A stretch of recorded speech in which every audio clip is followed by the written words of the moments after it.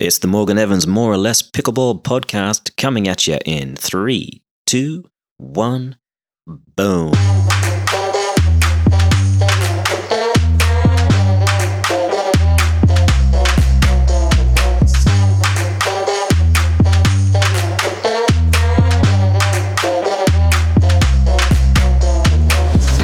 My guest today has positioned himself in a pivotal role in the growth of the professional game of pickleball. Connor Pardoe fell in love with the game like we all do, but unlike the rest of us, he set out to create the largest prize money circuit professional pickleball has ever seen. Despite the unforeseeable pandemic throwing a spanner in the works, the show goes on around the country. Please welcome PPA Commissioner Connor Pardoe. How are you, mate? Doing really good. How are you? Excellent, excellent. So, good to have you. It's exciting. I appreciate you having me on. That's great. I love the podcast, love everything that you do for pickleball, so just appreciate being here. Oh, it's a pleasure, mate. Yeah, no, I mean, firstly, right off the bat, I got to say cheers on behalf of all the professional players around the globe. You know, between the PPA and the APP, there's a void that needed to be filled, and you guys have done it. Yeah, it's been a lot of fun. It's been a crazy year, to say the least, with everything with COVID and everything, but we're trying our very best. Yeah, no, and everybody appreciates it. It must be a tumultuous time, to say the least. But backing it up, you know, more than, I would imagine more than a year now, getting into the game of professional pickleball, you know, when I say the game, I mean running professional events, creating a circuit. How did it happen? I mean, you were a pickleball player, I would assume? Yeah, so I started playing pickleball probably around 4 years ago now. And the way that it really happened is my dad and I, we actually were partners. So we'd play a lot together. We'd play a lot of 4 or 5 tournaments. You know, when we started falling in love with the game, we're from Salt Lake City. So obviously we went up to TOC. That's the first time we ever saw professional pickleball. And I think it really just blew our minds. And, you know, we got big eyes and we thought, holy cow, this is really amazing. You know, with work, we also have the luxury to travel quite a bit with, you know, work outside of pickleball. So we use work as kind of an excuse for pickleball. So we went around and we played tournaments like the Atlanta Open, the Texas Open. We went down to Indian Wells and we were able to work while we also went to be able to play these amazing tournaments. Awesome. What really happened is we saw pickleball and, you know, we looked at tennis. We're big tennis people, have big tennis background. And we thought, wow, you know, there's a great opportunity here. You know, we think that pickleball has so much opportunity, so much upside, and we put together the PPA. That's amazing. So you say work. Prior to building the PPA, what kept you out of trouble? So our family, we own a commercial real estate firm. So we do everything from office buildings to hotels to housing to, I actually oversaw the senior living portfolio. So assisted living, skilled nursing, 55 and older apartments, that kind of stuff. Nice. All right. So anywhere you travel, it's a write-off. That's awesome. Exactly. I won't tell anyone, don't you worry. All right. So you recently ran, I guess, the first major PPA tournament since the onset of COVID at the tennis club at Newport Beach. From your point of view, how did it go? Yeah, it went fantastic. I mean, obviously, COVID had put a big wrench into things. To my knowledge, it's the only tournament up to date where we actually had a tournament like that, where it was a pro-only tournament that still had a payout, of $50,000 plus. So it was a unique thing, first of its kind, but it went really well. I mean, we loved the tennis club at Newport Beach. Those guys were fantastic down there for letting us come in and put on a tournament, the way we did.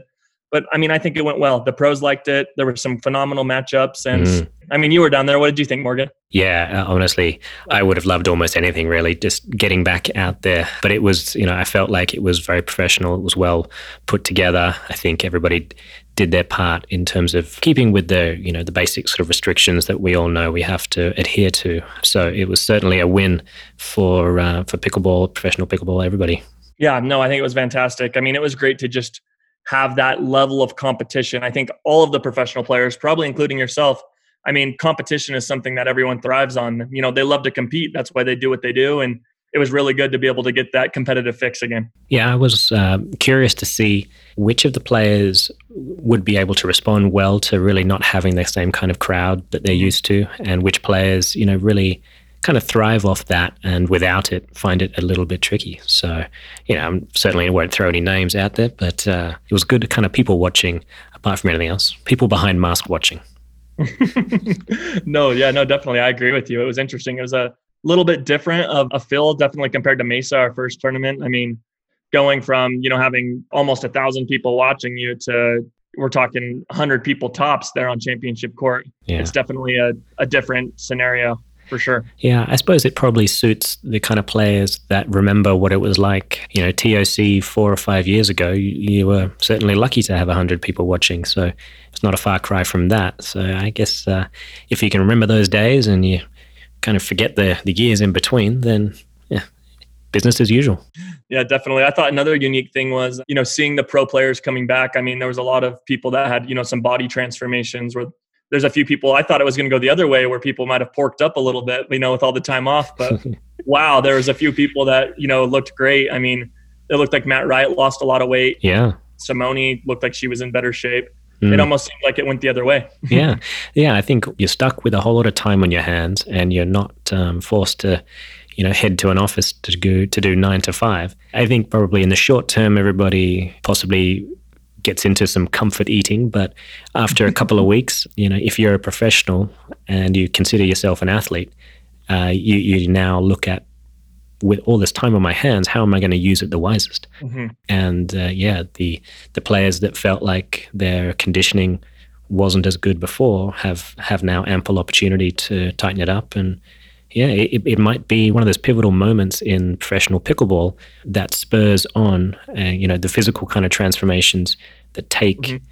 What the game was, maybe just 2 or 3 years ago to another level. No, I agree with you 100%. Now, given that obviously the tennis club at Newport Beach is a privately owned venue, is that something that the PPA will necessarily be kind of seeking to help circumvent the restrictions placed on us all by COVID? Yeah, I mean, Morgan, I think that's something that has been a plan for us from the get-go. The PPA vision, it's going to bigger, better, newer, private, more luxury upscale clubs. That's something that we're trying to do. We really pride ourselves in our venues and, our choice of where we're going to be taking our tournaments. And yeah, I mean, the rest of our schedule through the rest of the year, they're all at privately owned clubs. And that's something that we want to continue into next year as well. Great. So there's, your average professional player can therefore have a sense of security that the tournaments coming up aren't possibly going to be canceled.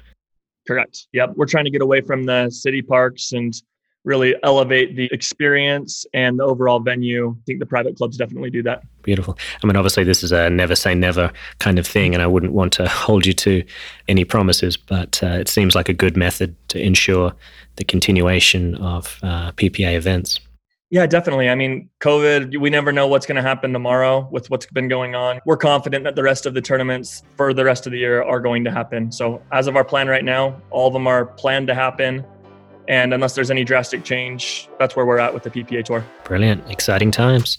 It is. It's fun. We're just excited to get back out there. We're going to take a quick break there from the commissioner. I've always wanted to have a friend I can call the commissioner. I feel like Batman. Anyway, just a quick break for a word from our sponsor, Coach Me Pickleball.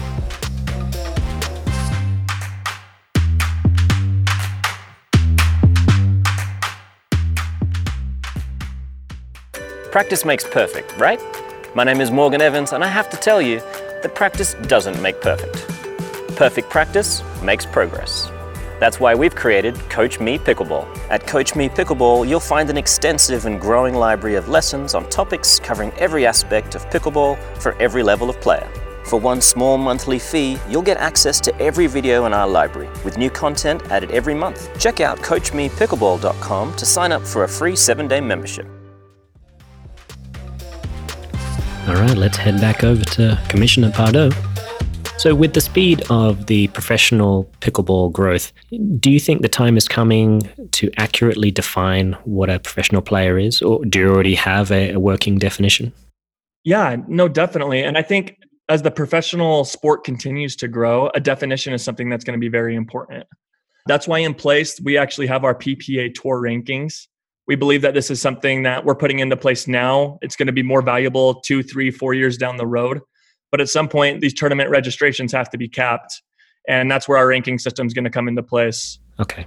So if you're ranked within the top 32 teams, you're going to be able to play. Other than that, you're going to have to be working on your ranking. So I think the days of just a 5-0 being a pro pickleball player, I think those are very, very short. I think they're very limited for sure, the way the sport's growing. Excellent. And how many points do you get for hosting a podcast and having the commissioner on? 100 points, 200 points, do you think? Whatever you need. Maybe we'll do 500. That's what we give to the gold medal winners. So brilliant. Okay, well, you heard it here, folks. I immediately get something better than the 47th seed, hopefully. Good, man.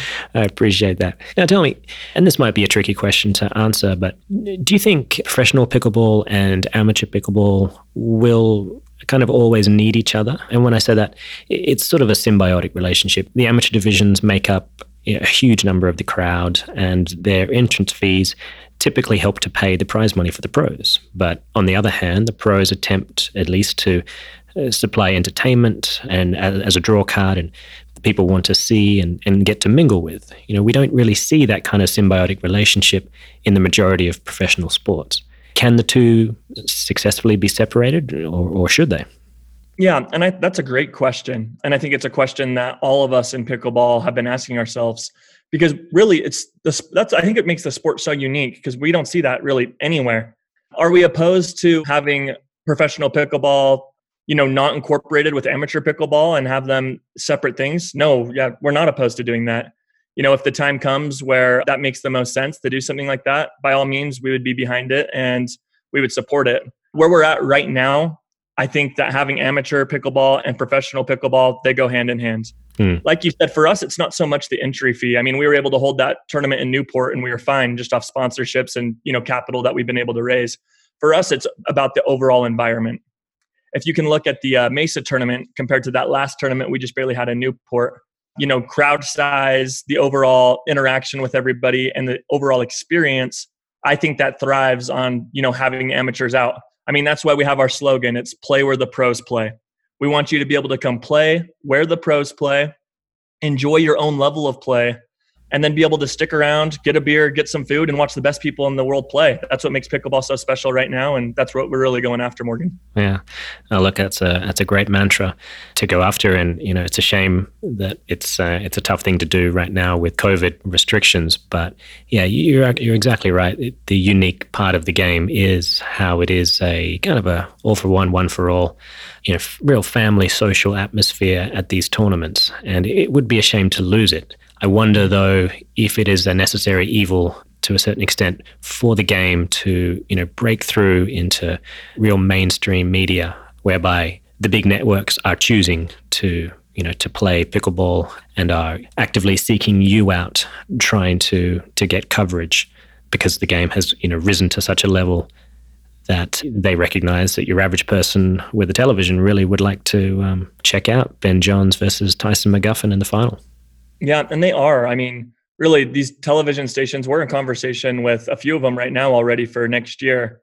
And that's exactly right. I mean, what's making pickleball a little tricky right now is it's really hard to, have 9 hours of live action on Fox Sports or ESPN all day long. There's not really any sport where that, necessarily happens. So it's how do we get creative where we can have things where we have a 4-hour block where we know, hey, we're going to have championship match. Maybe it's a championship Sunday, where we know all the championship matches are going to be played on Sunday. We have a 6-hour block on ESPN or Fox Sports or whatever it may be. I mean, that's something that we're really working on at the PPA. We're trying to be innovative. We're going to try new things. And, we're willing to work with these different entities that really want to bring pickleball to the main stage, to the limelight. Yeah. And there's interest out there, Morgan. Let me tell you, we have a lot of conversations going on right now. And I think we'll have some very pleasant surprises for pickleball fans next year. Awesome. Well, keep me in mind as a commentator. I'm always around. Oh, I know. I love the voice. I lived in Melbourne for 2 years. I'm LDS, so I actually served a Mormon mission down there. Oh, wow. So I love hearing the accent. It makes it seem like I'm, back when I was 18 years old down there. Good man. So backing up to what you were saying about how to kind of make the game more exciting for the audience out there. As you're talking about it, I'm thinking in my head, what would I want to click on and see? And I would very much sign on to watch something like, if there was a 2-hour block and the first half of it was essentially kind of a narrated storyline of how the two finalists got to where they are, and pick literally with as many cameras as you can get, you pick the best points of each match that both teams played that got them to the final, and then show the final. Because then you got the best of their lead up and likely the best pickleball of the day played during the final. I love that idea. Almost telling a story up to the championship match. Sounds great to me. Let's do it, man. Let's bring you on. Let's have you tell the story. All right. Okay. This whole podcast thing was really just to pitch that idea, and then let's make magic. Ooh, I love that idea. That's great. Yeah, we can nut it out. That'd be great. Okay, we're going to take a little break there from Commissioner Pardo for a medium tip from our sponsor, Coach Me Pickleball. Yeah, we do a lot of quick tips, but this one's a little longer, so I guess it's a medium tip. And today I want to talk about the other side of the net. And this is based on an article I wrote a while ago for Selkirk. You can find it on the Selkirk website or the CoachMePickleball.com site. So this advice is aimed at competitive players that have a fair amount of tools to implement varied game plans. And if that's not you just yet, then keep listening, but do focus on building up your repertoire of shots until you have all the kind of tools for the jobs you need. I've found that sometimes pickleball strategy can feel like you're a blind man in a dark closet looking for a black cat that doesn't exist, which is to say tricky. I like to simplify things as best as possible by implementing a basic two-pronged approach. A, play to your own strengths, and B, play to your opponent's weaknesses. That sounds simple enough, right? Unfortunately, at the higher levels, you can't always do both. You might be able to sway the kind of game you want to play by stacking so that at least you or your partner are on the preferred side, and you might be able to keep the ball going to the weakest player as well as possible. But if that's not enough, what if you have to choose between A and B? Well, in my opinion, choose B, playing to their weakness. Be as specific as possible and give them their most uncomfortable type of game. If they like it slow, play hard. If they like to bang, block their third balls and dink softly. If they only want to play to your partner, keep your partner moving. That means don't let your partner be in the same side of the court for long. Make them a moving target. If your opponents are short, learn to love the lob. It's not criminal. If they're tall, don't test their reach by attacking wide of them. What appears to be a gap may indeed be well within their reach. Attack their bodies where their reach is useless. If you don't like dinking heads up, that means to the person directly in front of you, but the cross-court player is Ben Johns, then heads up it is. If you have the hand speed advantage, but not the courage to pull the trigger on balls bouncing in the kitchen, bad luck, just do it. The strategy comes first. Your comfort is a distant second. If they have the hand speed advantage, but all you have ever wanted to do is bang, then today is the day your dink game reaches a new level. Resist the urge. Don't be the stubborn bull that doesn't know when to stop charging. Look at the person in front of you. Are they half your age? If they are, chances are there's no sense in instigating a heads-up attack. Now, these are just a couple of examples of how to play the other side of the court. However, doing so effectively can rely on you relinquishing your own playing strengths. Playing outside yourself may not work the first time or the second. Don't give up. Ask yourself the simple question: is it the strategy at fault, or is it the execution of the strategy that's costing you? If it's just the execution that's costing you, then make the necessary changes to get the shots in and see how well the points play out then. Do it a number of times until you've gained the insight as to whether playing to challenge them was worth the sacrifices of playing outside your comfort zone. As they say, the comfort zone is a beautiful place, but nothing grows there. The general strategy of primarily playing to your opponent's weaknesses, even to the possible detriment of playing to your own strengths, may not, however, be the best short-term strategy. When the chips are down and you're fighting for your life just to try and force Game 3, that's the time to stick to your bread and butter. The muscle memory deeply embedded in your most comfortable zone will be far more reliable than whatever strategy you choose to beat your opponents. This point also applies to situations where your partner is getting picked on dramatically, and dink rallies are inevitable. If this is the case, then at the very least, keeping your partner on their preferred side is going to be paramount. After all, if you're not going to be receiving many balls anyway, it's best to keep your team's weakest link on their strongest side. Your long-term development as a pickleball player will be improved if you embrace these basic strategies. If you're constantly adapting your playstyle to suit the situation, then you are inevitably going to be forced into developing a wide variety of shots. If your team is the team that can change tactics when needed, then it will be your versatility that can be the difference between winning and losing. In my opinion, winning a match because of superior strategy is far more rewarding than just scraping by on skill and athleticism alone. You must adapt to survive, people. Okay, let's head back over to Commissioner Pardoe, see what else he's got to say about the professional pickleball game. So what's next for the PPA? What's the next tournament? How do people find you and sign up if need be? So the next tournament is going to be in Georgia. And if you guys haven't seen that venue, it's absolutely stunning. They actually just barely held a team tennis event out there that was on the Tennis Channel a couple weeks ago. But it's at the Lifetime Fitness Peachtree Corners. Oh, yeah. I've been to that one. Oh, it's lovely. Yeah, it's lovely. Yeah, it is. It's beautiful. So we're actually going in. We're going to be resurfacing 3 tennis courts to pickleball courts. So that championship court there is going to be one beautiful championship pickleball court right in the middle. And then we're going to take 2 other tennis courts and we're going to build another 8 pickleball courts. So we'll have 9 permanent courts for that tournament. It's going to be really great. It's a beautiful setting, beautiful place. Registration's closing pretty soon. We're just north of 535 players. So if you're wanting to come out and play, I think the registration closes in 10 days now. Yeah, make sure it's on your calendar. Check it out. You can just go to pickleballtournaments.com, click on the PPA logo that's on that main page, and then you can click on the Georgia Open logo, and that'll take you right to the tournament. We'd love to have you guys out there. Fantastic. Well, you heard it here, folks. Get on there, sign up, come out and shake Connor's hand. Commissioner Connor Pardoe, thank you kindly for your time, sir. We appreciate everything you're doing. Hey, yeah, thank you. Thanks for everything you do for the sport. We really, really appreciate it. We need more people like you out there. Oh, you're a good man. Hopefully that remark will not get left on the editing cut room floor. Love it, man. Hey, thank you so much. Pleasure, mate. We'll talk to you soon. Take care of yourself. Stay safe. Yeah, you too. Later. Cheers, mate. I hope you've enjoyed today's episode as much as I have. You can find out more about this episode at pickleball.fm, and you can follow me on Facebook at More or Less Pickleball. The links and info about our guests are in the description and on the website, so please check them out, guys.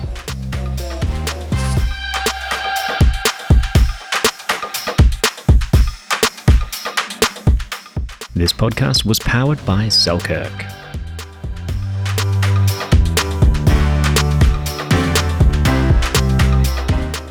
This podcast is also brought to you by the next generation of Selkirk paddle, the Vanguard.